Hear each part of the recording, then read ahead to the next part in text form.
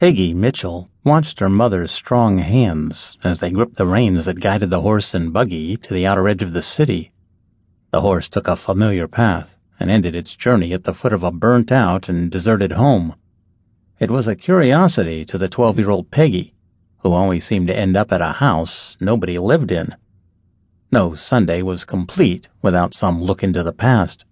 As far back as she could remember, Peggy had spent Sundays with her mother, listening to stories of the Civil War. But to hear the yarns her mother told, one would think the events happened yesterday. "This is where it happened, child," the mother said, as she turned Peggy's head to an old staircase. Peggy looked at the staircase and saw no importance in it at all. It was a rotting pile of discarded dreams.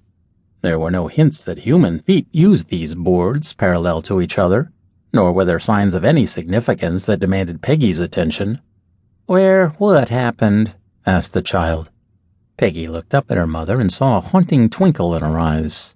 Looking at the broken-down, waterlogged staircase, Peggy's mother was seeing phantoms that the child couldn't understand.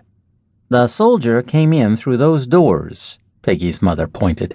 At one time, the ruins contained a set of doors. "The woman who lived here lost her husband in the fire." Peggy's mother continued in almost a whisper. "Food was hard to come by.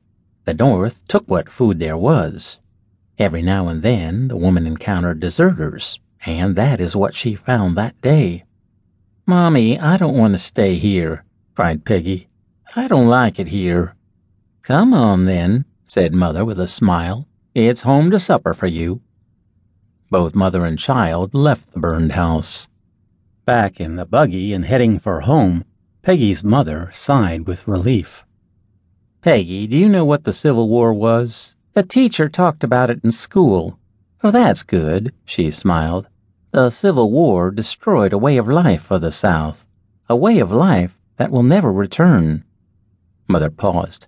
"Child, one day your world will explode under you, and God will put you to the test.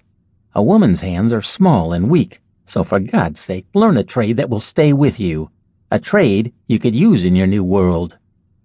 Peggy studied her mother. She didn't understand the fear she was seeing, but her mom was worried about something grown up. "I will, Mommy, I promise." Mother's brow relaxed, and she smiled down into Peggy's puzzled eyes. Chapter 2. Peggy did grow up, and she understood the stories her mother told her. The stories didn't frighten her anymore. Instead, Peggy developed a huge desire to hear, research, and read other stories of the Old South. Peggy also kept the promise she made to her mother. She learned a skill. Peggy had always been preoccupied with the stories she heard from her mother and other women who actually witnessed the fall of the Old South. Peggy felt an unknown magic in the telling of a story, and that is what Peggy wanted to be, a storyteller. Peggy practiced her writing and her storytelling skill. She wrote several stories, but never showed them to anyone. If, however, another writer were to record Peggy's story, fear certainly wouldn't be in its text.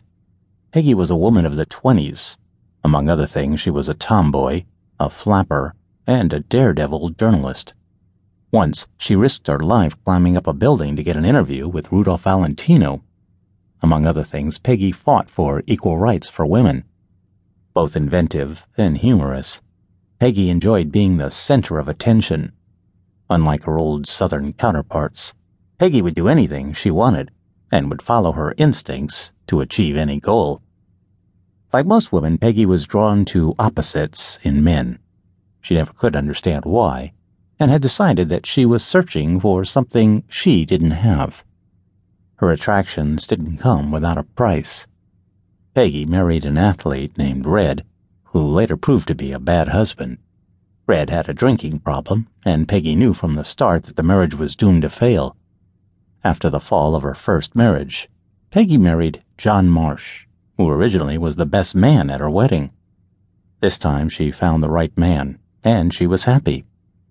With her passion for a good story, a good man, and happy life, Peggy found an interest in horses.